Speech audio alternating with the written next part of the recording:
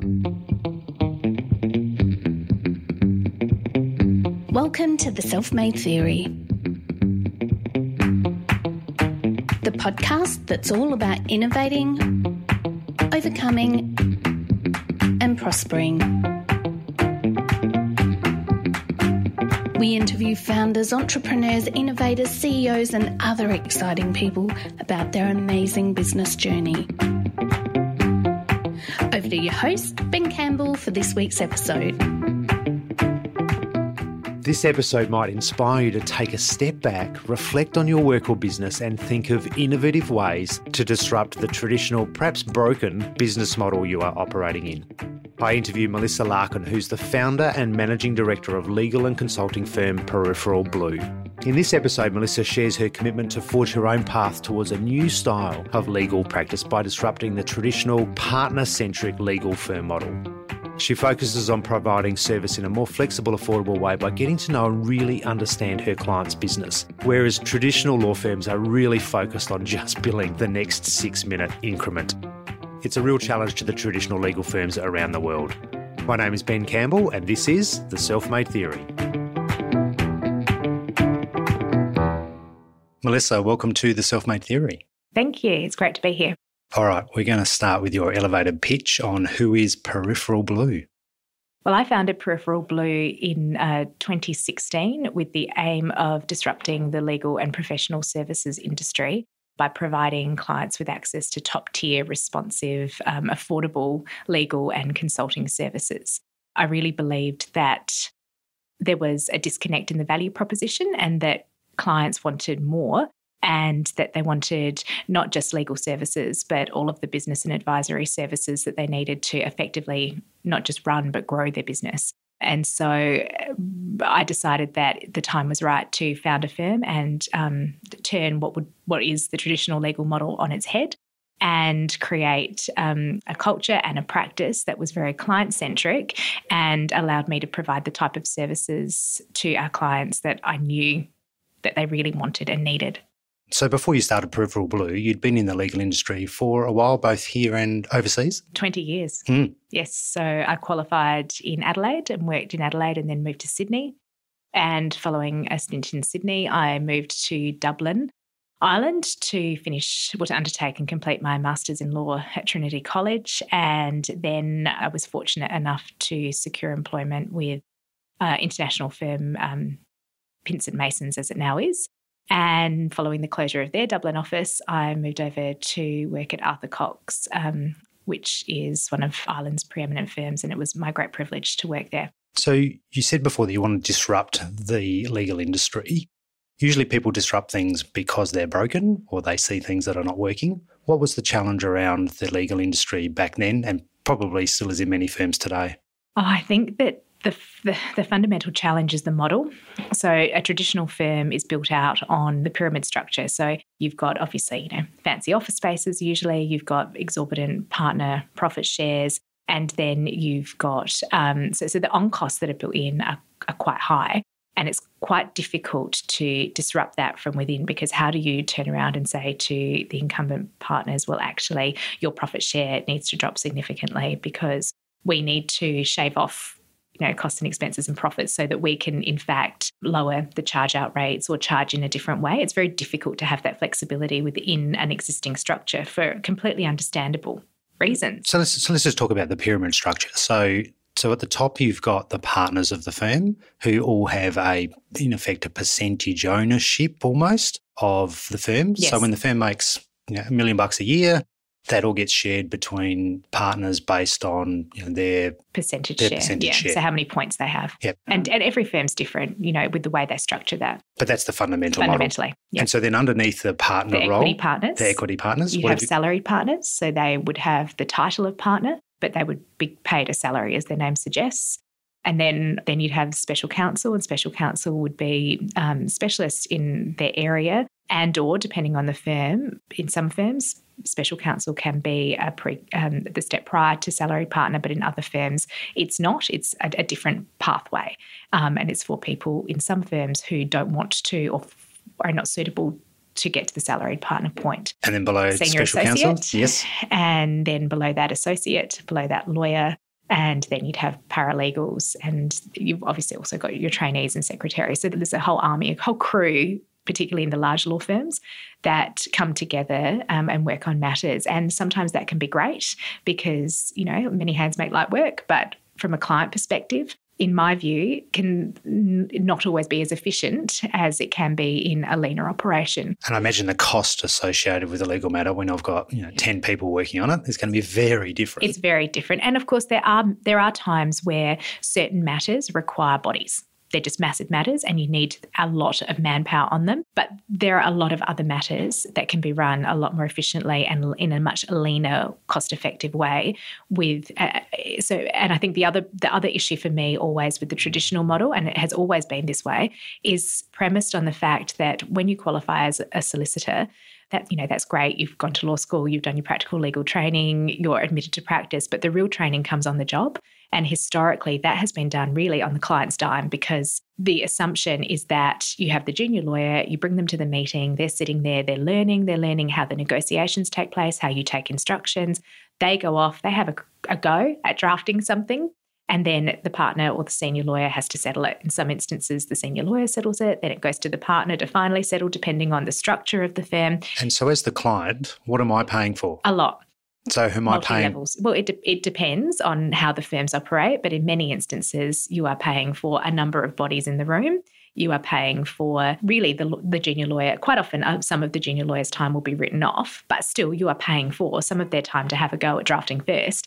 Whereas I viewed a lot of that as not the best way to serve the client's needs and it's very different for me to say that with the benefit of 20 years experience because I've had the benefit of training. Yeah. And certainly the people we hire in our firm have all had the benefit of training in top tier firms.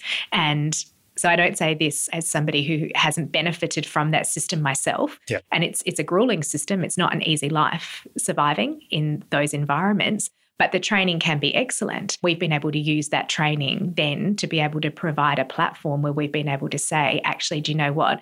If we get rid of all of the other layers underneath and you deal just with us and we've all got 20-something years experience, can you imagine how much more efficiently and more cost effectively we can get your job done? Yeah. And I imagine there's no desire to change if I'm a partner of one of those firms because I'm making money on everybody in the room. Absolutely. And it's hard to incent. When you talk about change is an interesting concept because you've got those of us in life, obviously I'm one of them, who embrace change and always ask the question, how could we do this better? What? Why? Yeah. Has that always been that case for you? Yeah. Yes, always. And I have always viewed my asking of those questions as a desire to always try to make things the best they could possibly be, the most efficient, the most productive, the best quality, the most sort of homogeneous approach, particularly in firms, so that, different departments in firms all looked like they had the same offering and presentation to the client from an outward-facing perspective. I suppose the challenge with being someone like that is depending on the place that you find yourself,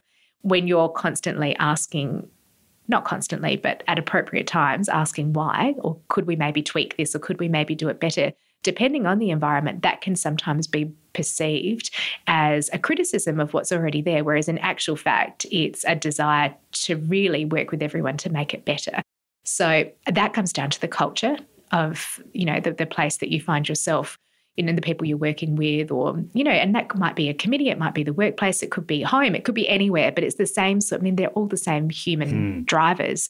And some people, when they hear change, they think about, you're basically saying that what they've already done or what's gone before is not good enough. And that's never how I view it. The way I view it is always that, as I've said, even from our perspective, we benefited from that training. But do I think going forward, now that, technology is advanced and it is entirely possible now to set up a law firm like we've done and build a client base from scratch and provide really efficient and really highly technical service at a much more affordable price point in a very different, more flexible way, I think that that's an amazing opportunity. And I think that change was very much needed by the clients, even if they might not have been aware that there was an alternate option. Okay, so you've grown your career inside of traditional law firms. You've benefited from the structures and other things that they've had. You realise that there are a bunch of things that they could do a lot better for the client. What did you do next? Well, I quit my job and walked away from the career I'd spent. Hang on. So did you have an idea before you quit your job, or did you just throw it in and say, I've had enough? No. I had an idea, but it was an exceptionally difficult decision to make because I had spent 2 decades across 2 continents building this career, and I had 3 children along the way and kept at the career the whole time. And the one fortunate thing is that I genuinely loved being a lawyer. I always loved what I did.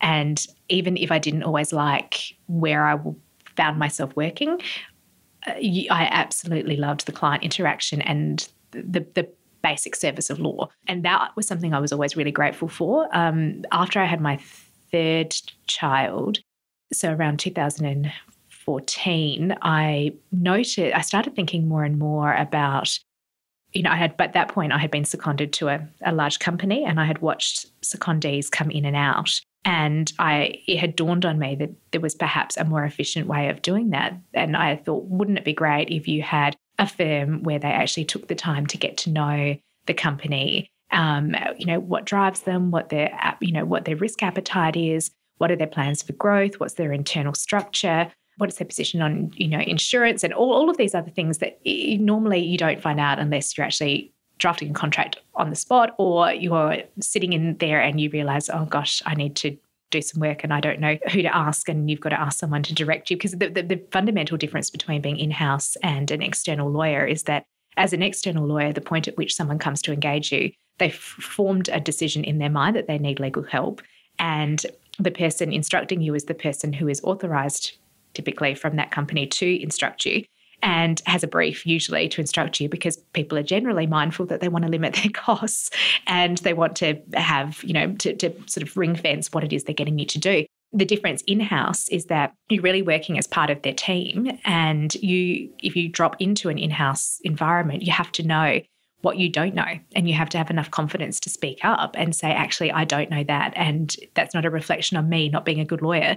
That's actually a reflection on me having enough self-awareness to say, I don't know, because I have not got one person instructing me. I have to go and get information potentially from different stakeholders within this business, and I need to know who they are, and I need you to direct me to them. So I saw this gap that wouldn't it be really great if there was a firm, and I knew, having spent so many years in firms, that if from my experience that didn't exist. And the reason it didn't exist comes back to what I perceive as being the flaw in the overarching traditional model, and that is that in that partnership pyramid structure, for it to be profitable, you have to have set billable hour targets for your client, for all of the fee earners, which creates a certain culture. And so if you've got high fee earner targets, and they can be anywhere from sort of 6.5 to 7.6 billable hours per day, to achieve that number of billable hours, you have to work a lot more hours than that, because a lot of what you do is not billable.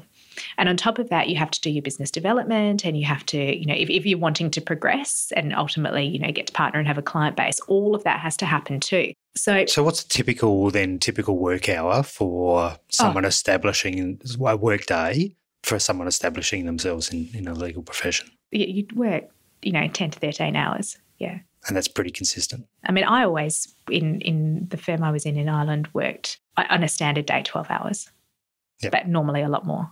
Yeah. And that it becomes normalised because everyone's doing it. Now, there are a whole lot of separate health issues that flow from that, which is one of the reasons why we're at Peripheral Blue, we've been such advocates for wellbeing in the workplace and different ways of working and flexibility, but not at the expense of responsiveness or getting the work done, but just if you switch things up a little bit, there are natural physical and mental and wellbeing benefits for the team, which the team benefit from, but also the clients. But in that model where you've got people having to bill a certain number of hours, it's very, very difficult to get to know the clients, because the clients do not want, you're charging in 6-minute intervals. The clients do not want to ring up and have a chit chat about what their goals and hopes and aspirations are at your standard charge out rates and charged in 6-minute intervals. So yes, in those firms, you can take them to the footy and you can take them to, pre-COVID, but you can take them out and get to know them. But in those sort of social settings, you're touching on, it's superficial. It's not to say that it's not enjoyable for everyone, but it's more, how's your family? It's relationship building. It's not about the business.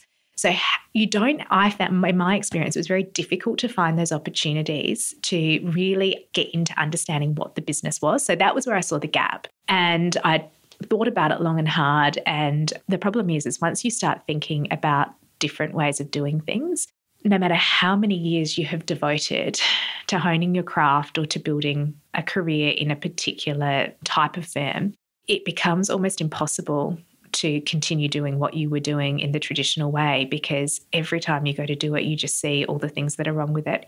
And it's hard to work those hours and have that level of commitment that's required if your heart's not in it. And my heart wasn't in it anymore, because I could see, not in the practice of law, I still loved that, but in that model, I just could see all the flaws and the benefits were not enough for me. So what did you do? Well, I resigned and I took a break for a few months and I wore gym clothes. I'd had a period prior to that where we'd had my grandmother, who I was very close to, had been very, very ill, and she'd been in the hospice for 5 months, and we'd been, it was a very sad time for our family. And I had resigned actually from my role whilst she was in the hospice. And so she then passed, and shortly after I finished up at the firm I was in, and I just thought it was important to take some time, because I had at that time 3 small children who were 2, 4 and 8. I also had a restraint of trade, which I wanted to respect. And I assume that was for a reasonable period of time. For 12 months. Yep. So I took a few months, and just a couple of months, about 3, and thought really long and hard about. So I had this idea, and I had an idea, but I think at the beginning I thought maybe it would be more like me just doing a bit of consulting work, wearing my gym clothes, and Back then that wasn't normal, right? No, that wasn't normal. No, I know exactly. But and being more present with my children, who I had. It had been quite difficult for a long time to juggle the demands of big law life with 3 small little people, particularly because I had also worked in litigation as well as corporate. So I'd done the drafting, but also the disputes. And the disputes being in that space was quite difficult because I worked for a national firm. And so there was travelling involved and, meetings and cases and taking witness statements and a lot of that, all of which became more and more difficult as one child became 2, became 3. Not impossible, and we certainly made it work, but I felt very, very grateful to come out of that whole period and have had those few. I think I went on every excursion at school and, got involved with the parents and friends and did a lot more about sort of relationship building within my own community, which was really important to me as well. And then, but the whole time I was this idea was percolating about what I wanted it to be, because I knew from my own experience and from my interactions with the clients over all those years that very definitely what we were going to offer was what they needed. Learning how to pitch it to them was going to be a challenge because we were describing to them something they hadn't ever experienced in that way, even though aspects of it, which were the key aspects about the quality of service and our experience, were what they needed and were what they were familiar with. It was about how to explain why and how what I was proposing was different. And then I had to build out a team as well and learn how to run a business and learn how to do all the things that as a lawyer you're not taught how to do. So we were very, very fortunate, and I will always be so grateful to the clients who came on board from the very beginning.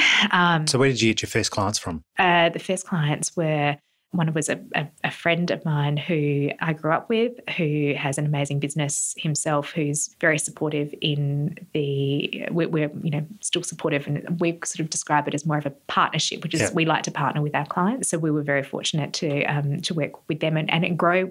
We've sort of grown with them. They've obviously been around longer than us, but that's been fantastic. And then Santos became my next client. Which was just a small firm here in Adelaide. Yeah, so that was really reassuring because it's a massive. I think my concern going out on my own had always been that because I had spent all my entire career working for large firms who serviced very, very large companies who historically had associated and chosen firms off the back of brands and the power of the brand of that firm. And certain boards still need the power of the brand of a firm for certain sign-offs, which is completely understandable. And even though, over time that has shifted a little bit to firms, to clients picking an individual within a firm, they still had the benefit of knowing the firm and the brand of the firm. And I wondered and worried whether, as an individual going out on my own, whether it would be enough and whether they would give me a shot. And so there was always that lingering doubt. And my husband said to me, I back you. Like, you've got this, you're going to do it. And, you've managed to work really successfully for everyone else for all of those years. And you can do this, and you have to have faith in yourself. And, and I was very, very grateful for that, because it was definitely the push I needed. Because it's a massive risk when you walk away from big law life. If you're a founder of a business, a CEO or a senior manager, it's easy to think that you need to work out all of your business and leadership challenges yourself. But just because the buck stops with you doesn't mean you will have all the answers, and it can be pretty lonely at the top. Great leaders will have an executive coach in their corner whose role is to challenge you, guide you, and support you in a non-biased way that friends and colleagues just can't. Contact us at The Self-Made Theory and let us show you how qualified executive coaching and mentoring can help you innovate, overcome, and prosper.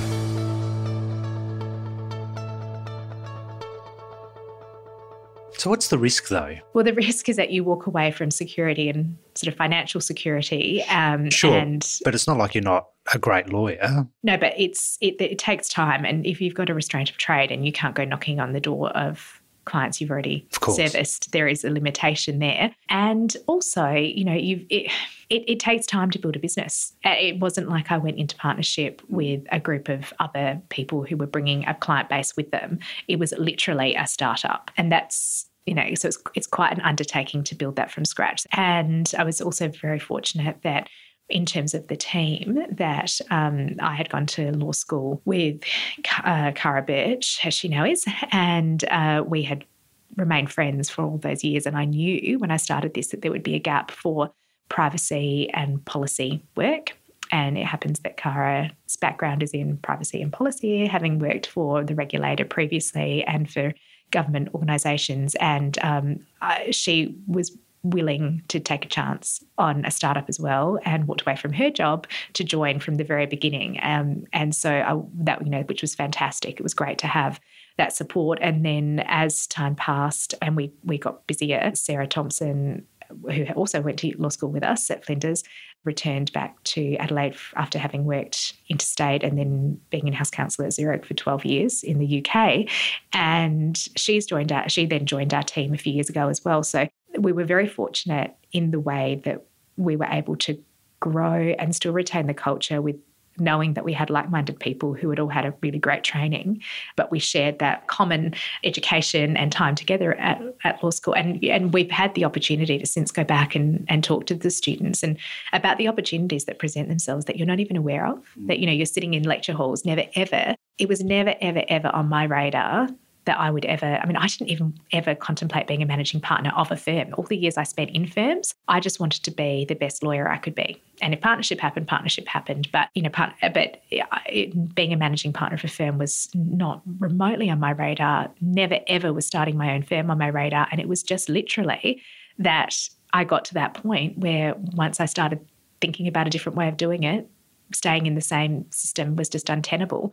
And then I just had to make it happen. And did I have all of the skills required to make it happen? At that time, probably no. I knew how to be a good lawyer. I knew how to listen. Well, that's a good thing. It was a good start. Because you can be a great business person and not be a very good lawyer, and then you're sunk. That's true, and sued.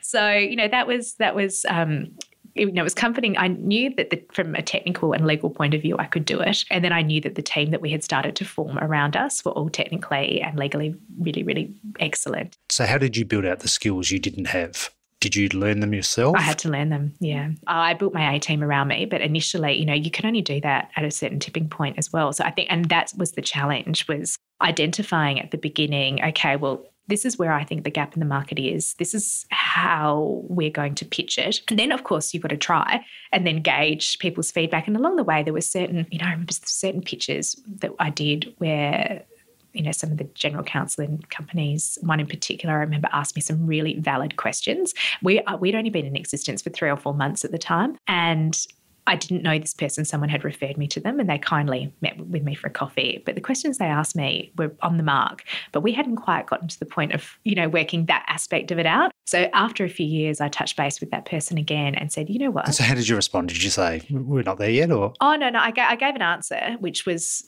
adequate, but it was really the purpose of that meeting was actually more helpful for me probably than for the person who kindly gave me their time, because it planted that seed that I needed about what I needed to be working towards in the next steps, which were, and a lot of it has been that, like really actively listening to the things that people are asking me. So subsequently, a few years later, as we had our house in order, I went back to that person and said, I just want to say thank you, because those questions you raised with me, which albeit put me on the spot at the time, have been really instrumental in how I've managed to build things out. And just so you know, these are the answers and they work really well. And if you want the testimonials, here are all the people who can give you the testimonials. But it's been that sort of partly organic growth, but we never wanted to grow at a pace that would outpace or outstep our ability to provide that same really personal, responsive service.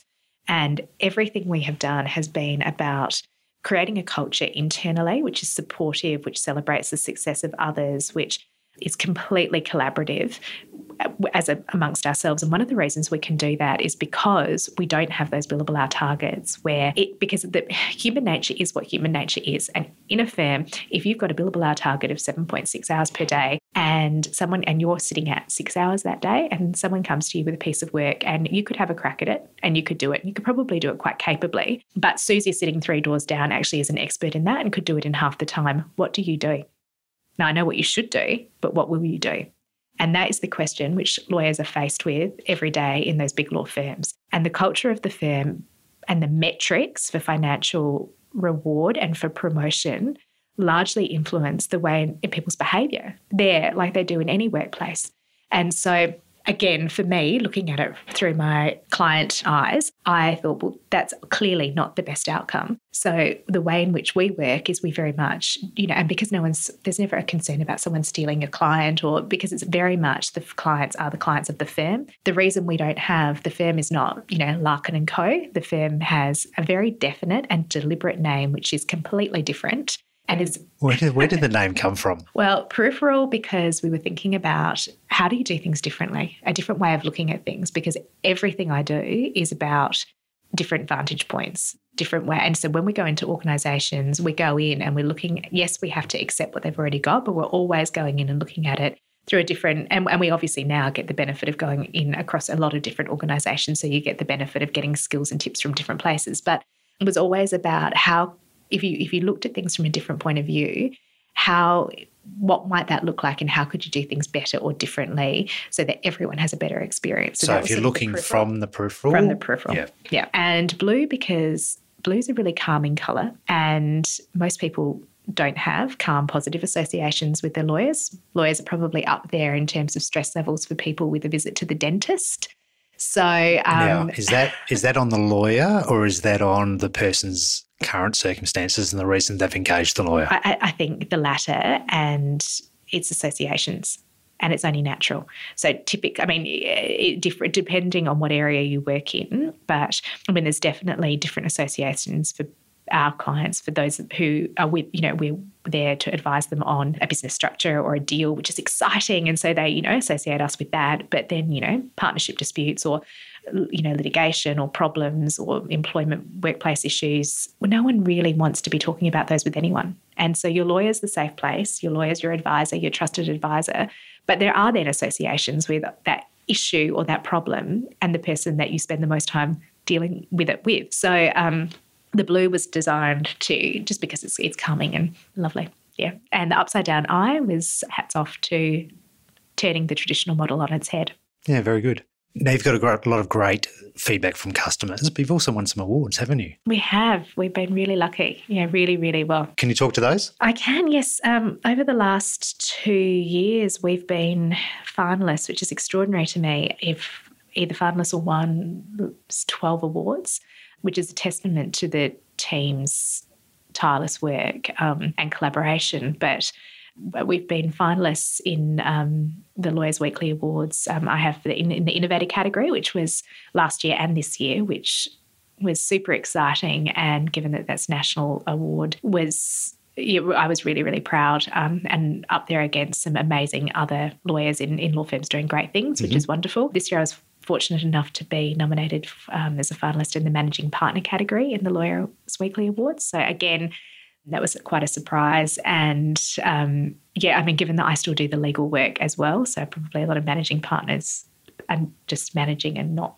doing, I felt, again, very honoured to be in that cohort of finalists. We've Businesswoman of the Year in the My Business Awards last year. I was lucky enough to be a finalist in, and then we've been finalists in a number of Wellbeing Workplace Initiative Awards, which is really, really important to myself and the team, because a big part of what I wanted to do when I set out to build Peripheral Blue was to demonstrate to people that it is entirely possible to do top-tier work at that level of quality and responsiveness, but to provide those services, not just so that from the client point of view, the service offering is flexible and the rates are good and it's affordable, but from a team perspective, that it is a nurturing, supportive, collaborative environment where you are basically supporting every member of the team to have a profile and to be to have a digital footprint and to be the best they can be and to be recognised for that, because as they should be, because of all of the hard work that they put in and because they're amazing at what they do. So every time we're nominated or we make it to the finals for an award, I feel like it is validating, and it's so important to us as a team that validates the fact, and I hope it gives the message to other people that it is possible to work in that way and still be successful, and to have created an environment that, that good work and top tier work and health and wellbeing are not mutually exclusive. And so, yes, we still work long hours, but we work them in what I call a work-life blend. So instead of working, 12 hours in the office, which is obviously not great from a posture perspective, a blood flow circulation perspective, all of those sorts of things. And it also, when you're doing that, and when I reflect on what I had to do to survive that way of working, it was a lot of coffee and dark chocolate and stimulants, basically, which is not healthy. It's great. I love chocolate and I love coffee, but they are not long-term sustainable stimulants. They're not at all. And so what we've been able to do now, just the fact that our day is broken up more and we sort of can chunk it and we can, still be involved with our families and, not if people don't have children, if they have hobbies or interests, so that they can have a blend between whatever it is that they need to do. And what people need to do changes over the course of their life. So it might be young children, it could be aging parents, it could be, a spouse, it could be, like we've just got a new puppy. And as I was telling you before, that's been quite disruptive in a really beautiful way, but it has. Would I have been able to do that before? No, probably not. So every time... Thank you for not bringing the puppy to the podcast. It is very, very difficult to edit out barking on a... I did think that might be the case. So hopefully he hasn't got too much separation anxiety today.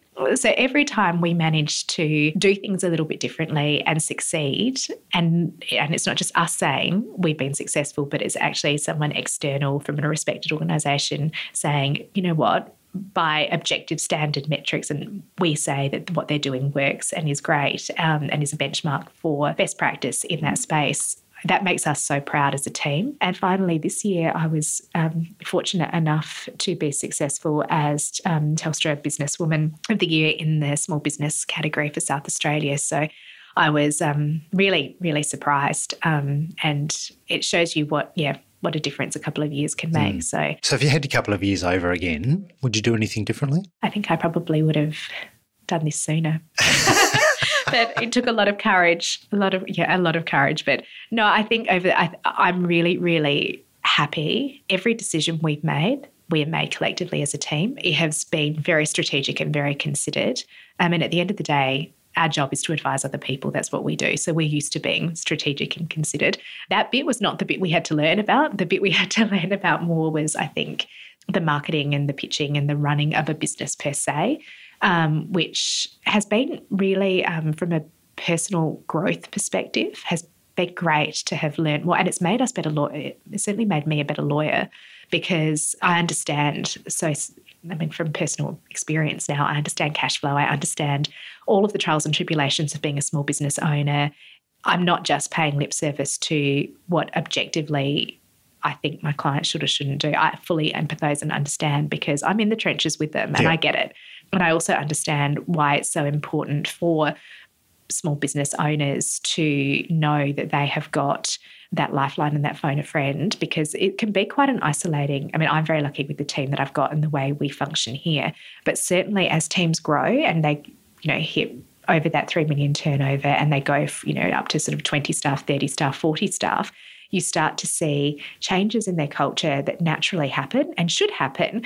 But it can mean that sometimes you can lose the collaboration aspect that was there as a startup when you're all in one room. And as they grow, and the CEOs or MDs find themselves having to make decisions about structures and pathways, it can be really useful for them and highly beneficial for them to have somebody who they can trust, who's outside of the business, who those decisions that they're having to make don't affect. Because that's the difficult thing, I think, when you're a CEO of a smaller business and you're, they're working out, salaries or bonuses or pathways, all that sort of stuff. All of those decisions, if they go to their leadership team, it affects their leadership team. So it's very helpful to have external advisors, whether they be your lawyer, obviously your accountant, your business consultant, your coach, all of those sort of that a team of expert advisors who you need to trust, who are in your corner, who view it a bit like, a boxers in the ring and they've got everyone in the corner kind of around them, keeping them going. So it's a bit like that, because as a business owner, and particularly every time you hit a stage of growth, it's new challenges. It's new challenges. Different. And so people from outside looking in say, wow, it's a bit like when, I had a career in a firm and from the outside looking in, it all looked great, but I felt trapped and suffocated. From, I feel now liberated and like anything is possible, which is an amazing way to feel. But equally, every time we get to a new phase of growth, from the outside, it looks like that's brilliant. And it is. It's wonderful. The reasons that bring you to that point are wonderful, but it is challenging. Brings new challenges. Every phase will bring some new challenges and some new learnings and some new excitement. Absolutely. So what does the future hold for Peripheral Blue? Well, I think we will continue to provide the service and build the relationships that we've spent the past few years carefully building and nurturing and developing.